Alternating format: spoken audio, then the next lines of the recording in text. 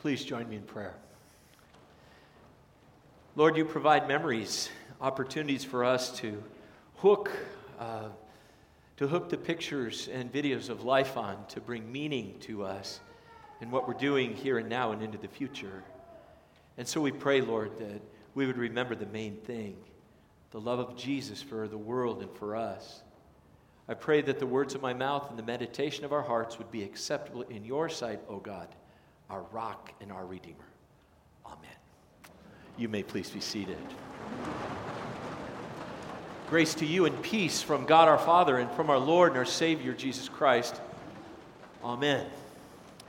One of the best ways, if you work intensely with people, to get rid of anxiety is to read. And sometimes it's interesting. I can get into a book and read, and other times it's not such a big deal. In the month of April, I read through 3 different books, and now I pick up a book, and I even had a super thing that was right after World War II, and it was a fiction book, but, fiction has its place too. But I just couldn't get into it. There's certain authors that I'll read, and every time a book comes out from that author, I'll pick it up and read through it. I just read through John Ortberg's book, which is hilarious, I'd Like You More If You Were More Like Me. But seriously, it's about intimacy and love. I can go a different direction with the sermon, but sometimes when you read a book, the people the author quotes become, the author will quote the same couple people over and over again. And John Ortberg and Dallas Willard in their writings love to quote a man named G.K. Chesterton. That's a marvelous picture of Chesterton, and if you Google Chesterton, just about every picture looks like that. He needs a little brill clean or a haircut or something. He's a mess, but G.K. Chesterton had a way of twisting a phrase. He was a man who, he didn't write paragraphs and paragraphs and paragraphs. It was quips and quotes. And one of the favorite ones of him that I've read is this: Christianity has not been tried and found wanting. It has been found difficult and not tried. Sometimes Christians make Christianity too tough because they go up the wrong tributary. Instead of staying in the main channel of faith, they paddle their way up a tributary of some cultic following, some hot preacher, some political thing, and all of a sudden, they get their way to the end of that tributary, and there's nothing there except a bunch of canoes of disenfranchised people who thought they were going to find meaning in canoeing up this tributary of faith, and they moved themselves away from Jesus. Christianity has not been tried and found wanting. Amen? Amen. But it has been found difficult and not tried. I like that as much as I like his hair. And we've had 20th century religious hits. And as I think about 26 years in public ministry as a pastor in Orange County, I kind of crack up when I think of some of these things. Some are pretty serious, but this one drove me nuts because it hit with the advent of email. The prayer of Jabez. Now, it's amazing to me that someone could read in the Chronicles in the Old Testament. People could be reading the Chronicles for 2,000 years, but yet author Bruce Wilkinson could find something new after 2,000 years. And what the prayer was basically an incantation. If you said this prayer, then you're going to be skinny, rich, and good looking. Now, I prayed that prayer. I had a lot of problems. But people would send me emails. Pastor, you have to preach on the prayer of Jabez, which if you ever send me an email like that, just rest assured I'll probably not preach on that ever until I die. Have you read that book? It's changed my life. Really? Because I read it and I thought it was bad theology and a little bit cultic and trite. Oh, Pastor, you're not spiritual enough to understand the prayer of Jabez. Oh, great. I'll get on a 52-week sermon series on an 80-page book. People be delighted when we're singing, whatever. But the thing is here, that's not the main thing. The cultic little pieces and all little pieces of Christianity that become so popular that kind of blip up and blip down, that's not the main thing. And the Prayer of Jabez is sitting over in the used bookstore and the used book part of the Lutheran High Thrift Store. There's probably 50 of them. I know I put 2 of them there myself. That's not the main thing. Politics is not the main thing. For about the last 50 years, maybe subtract 5 out of that, the last 5, the church had aligned itself with political movement, political action. So you had your big Bible under one hand and your voting card on the other. And somehow the two were made to be equal. That if you voted this way, then clearly you were a better Christian than somebody else. And the amount of rancor that caused, not just in our political system, but in America, actually created a rift between the generations, between my generation and the generation of my children. And that's tragic. Jerry Falwell and Ted Haggart were well-intentioned people, but both flawed and sinful like all of us. And when they figured out that we could not create a utopia, or that somehow we would draw America back into a Christian culture again, then that whole thing kind of dissipated. And what happened with the students is the students who went to college and began to think and grow looked and said, wait a minute, there's parts of this I don't believe and I don't get politically, and that doesn't make me a worse Christian for that. And it seems to me the movement of the moral majority is a tributary off the pathway, and all the canoes kind of got bottled up at the end of the tributary, and they said, now what do we do? Politics is not the main thing. And when the church messes with politics, like the Catholic Church and the popes did for thousands of years in Europe, creating a Holy Roman Empire, which any good historian knows was neither holy nor Roman nor much of an empire. When the church exercises political authority, the church is out to lunch. It's not what we do. It's not who we are. It's not the main thing. And preachers are not the main thing. This is Billy Sunday. Billy Sunday was very famous at the turn of the 19th to the 20th century. He was a baseball player who had a beaming voice, and he's good looking, and he was kind of chiseled and cut. He was an athlete, so people liked it. Billy had a calling at a youth event in Chicago, I believe. And after that, he got up and preached at revival after revival, and stadium after stadium, and event after event. And people thought, this is it, the second coming of Jesus. It's Billy Sunday. He's something else. Named for the day that's most important. But preachers fade. Every time preachers fade. We've been privileged in our time to be able to celebrate Dr. Graham, Dr. Billy Graham. What a marvelous, marvelous message he had. The staying power through 3 generations of listeners. The impact he made. A man like Billy Graham and his message of the gospel and people coming to Christ is maybe once in a generation, and he was it.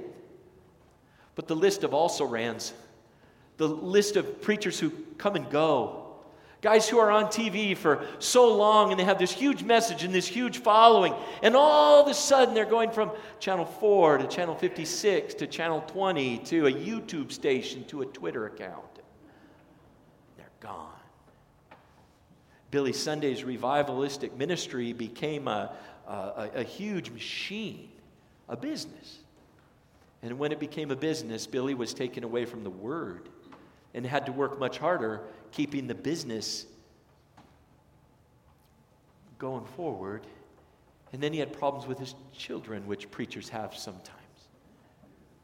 Following popular preachers who can fill up stadiums for a generation is not the main thing. And so we come now with those 3 things in our mind. We come back to John chapter 3, verses 1 through 17. We come back into the main thing, to what it's all about. Not to preachers with expiration dates or politicians who are trying to create their own places of influence, nor the coolest, newest Christian trend, But coming back to John chapter 3, to the Bible, to the Word, to what is, to the main thing. Because I believe the main thing is harder, and passage down the main channel of the river of faith is more difficult than paddling up some tributary. Christianity has not been tried and found wanting. It has been found difficult and not tried. So something stirred in Nicodemus' heart in John chapter 3. What is it? I'm not sure. Maybe he had heard about the wedding in Cana where all of a sudden they were drinking this Ripple or Thunderbird or Mad Dog 2020, and Jesus comes in, and all of a sudden they've got gallons and gallons and gallons of California Napa Valley Cab, even before there was one grapevine planted in Northern California. I just think Jesus and the whole place smelled like wine. It was beautiful. People are salivating. They're going, how did Jesus ever pair this with his? Unreal. And maybe one person told a person. That got back to Nicodemus, and Nicodemus said, Or maybe Nicodemus heard Jesus speak in the synagogue. And Jesus spoke as one who had this profound authority. He didn't need to say, well, Rabbi said, and Rabbi said, and Rabbi said. Jesus stood up and said, truly, truly, I say to you. So Nicodemus comes up. And he says, Rabbi, we know that you are a teacher who has come from God, for no one could perform the miraculous signs you are doing if God were not with him. And then Jesus engages him in this kind of bizarre conversation.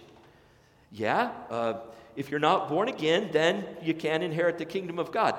And Nicodemus is like, I just want to know whether you're an insurrectionist politician, the Messiah, or just a nice preacher.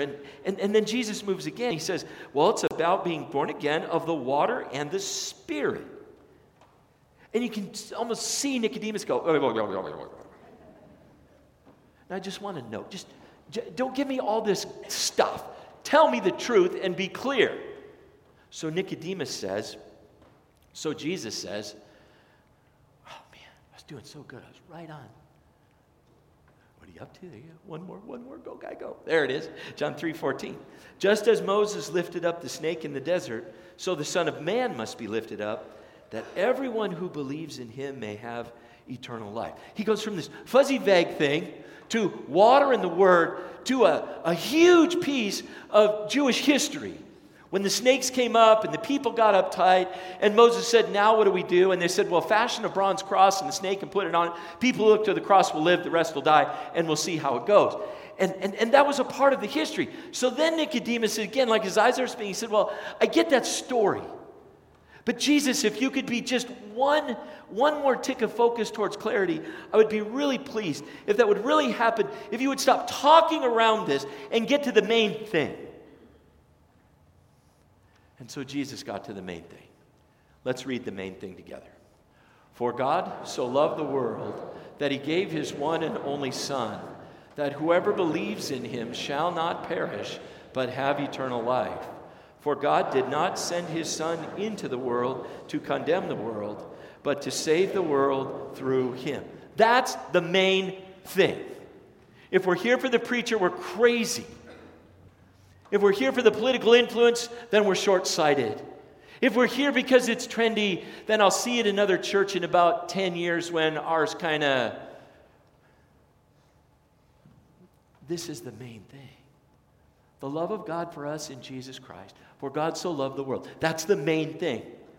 And the moment we move away from the main thing, Christianity becomes kind of a trite little good luck thing. For God so loved the world that he gave his one and only Son. The main thing is about God's love for the world, for you and me. It's about a love that never dies and never grows old. You never roll over and God says, well, today I'm going to put it on you. I don't love you anymore. It's a love that sees us from birth and baptism to death and heaven and eternal life. Notice eternal life is mentioned twice in this text, in 17 verses. That you would have life eternal, giving us a vision through God's love for something bigger and grander than a kingdom here, a life forever with God in heaven. The main thing moves us beyond our sin to grace, from brokenness to healing, from being lost to being found, from being excluded to being included, from being ridden with guilt to being released from sin, to being naked with shame, to being covered in the robe of the sacrifice of the Son of Man who came to seek and to save which was lost. The way of Jesus is not a trendy way. The way is not always the way of popularity. Ask Christians in California how popular Christianity is with the government and with the culture. And if that doesn't make the hair on the back of your neck stand up, then think about Christians in Saudi Arabia, and Iraq, and Iran, and Egypt. The difficulty of that, to me, demonstrates the veracity of the arguments for Christianity. Because it's not easy. It's hard. In our home and our family, we taught our kids to do hard things because doing hard things forges character. Paul says character leads to hope, and hope does not disappoint us. That's the main thing. The love of Jesus for you and me. And that verse 17 there, for God did not send his Son into the world to condemn the world, but to save the world through him. When I speak of that cultural divide between my generation and my children's generation, I would have done better as a young person to memorize John chapter 3, verse 17 before I did verse 16. Because the message for a generation, or maybe more, has been God comes to condemn. God came down and boy, is he ticked off. He's angry at sinners. He's angry at politicians. He's angry at criminals. God is mad just in general. And when I grew up, I thought God was angry like my grandpa Klinkenberg, who would walk around kind of mumbling. Like, why do I want to go to heaven? I got to live with Grandpa Klinkenberg forever? Are you kidding me? You nuts? Unreal. And then you see that God did not send Christ into the world, his own Son, to condemn the world, but to save the world through him. Week after week, I look at that window, and I put that window into a 21st century context. And this was a woman at a well who was broken, hurting, lost, excluded. Who would be that person today that Jesus would not condemn, but that who he would love unconditionally and draw close to himself? How many people, lost and broken, walk by that window every single day and wonder who in the world that lady is? There's a part of me that should stand on that sidewalk and say, my dear friend, that lady represents you and me. For God so loved the broken, the needy, the hurting. Not to put the finger of his perfection on the sore of our sin and make us hurt, but to cover our hearts with the balm of his love, with forgiveness and grace for you and me. And that dear lady, and all who walk by our campus, all those with whom we live, and all those who we rub shoulders with. One of my favorite books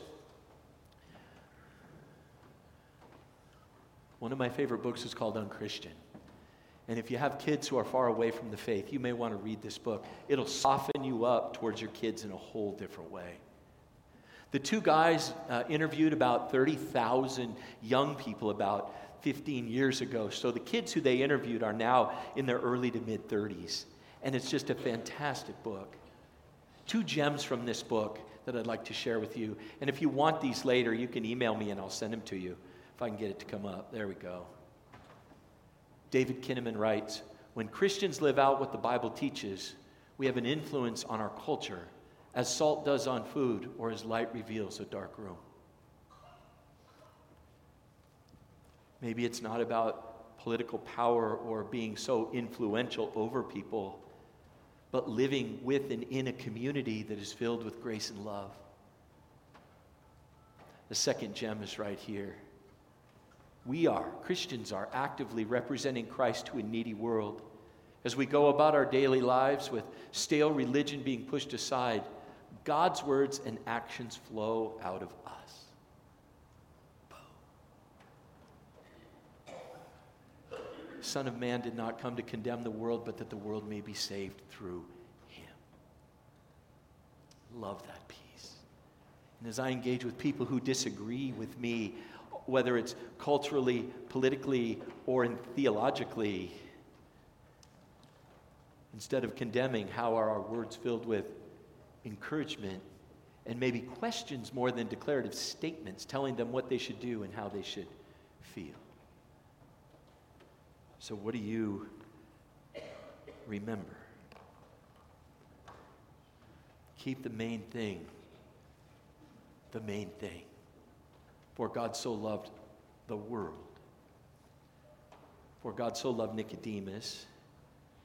For God so loved our country.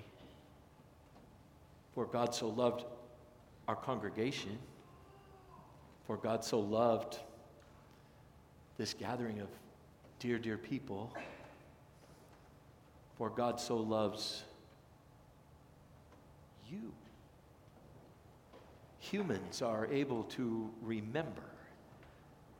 And on a Memorial Day, when we remember the sacrifices of so many, we're reminded of what inspires and motivates and the very best of humanity. Keep the main thing the main thing. For God so loved you. Amen? Amen. Please join me in prayer.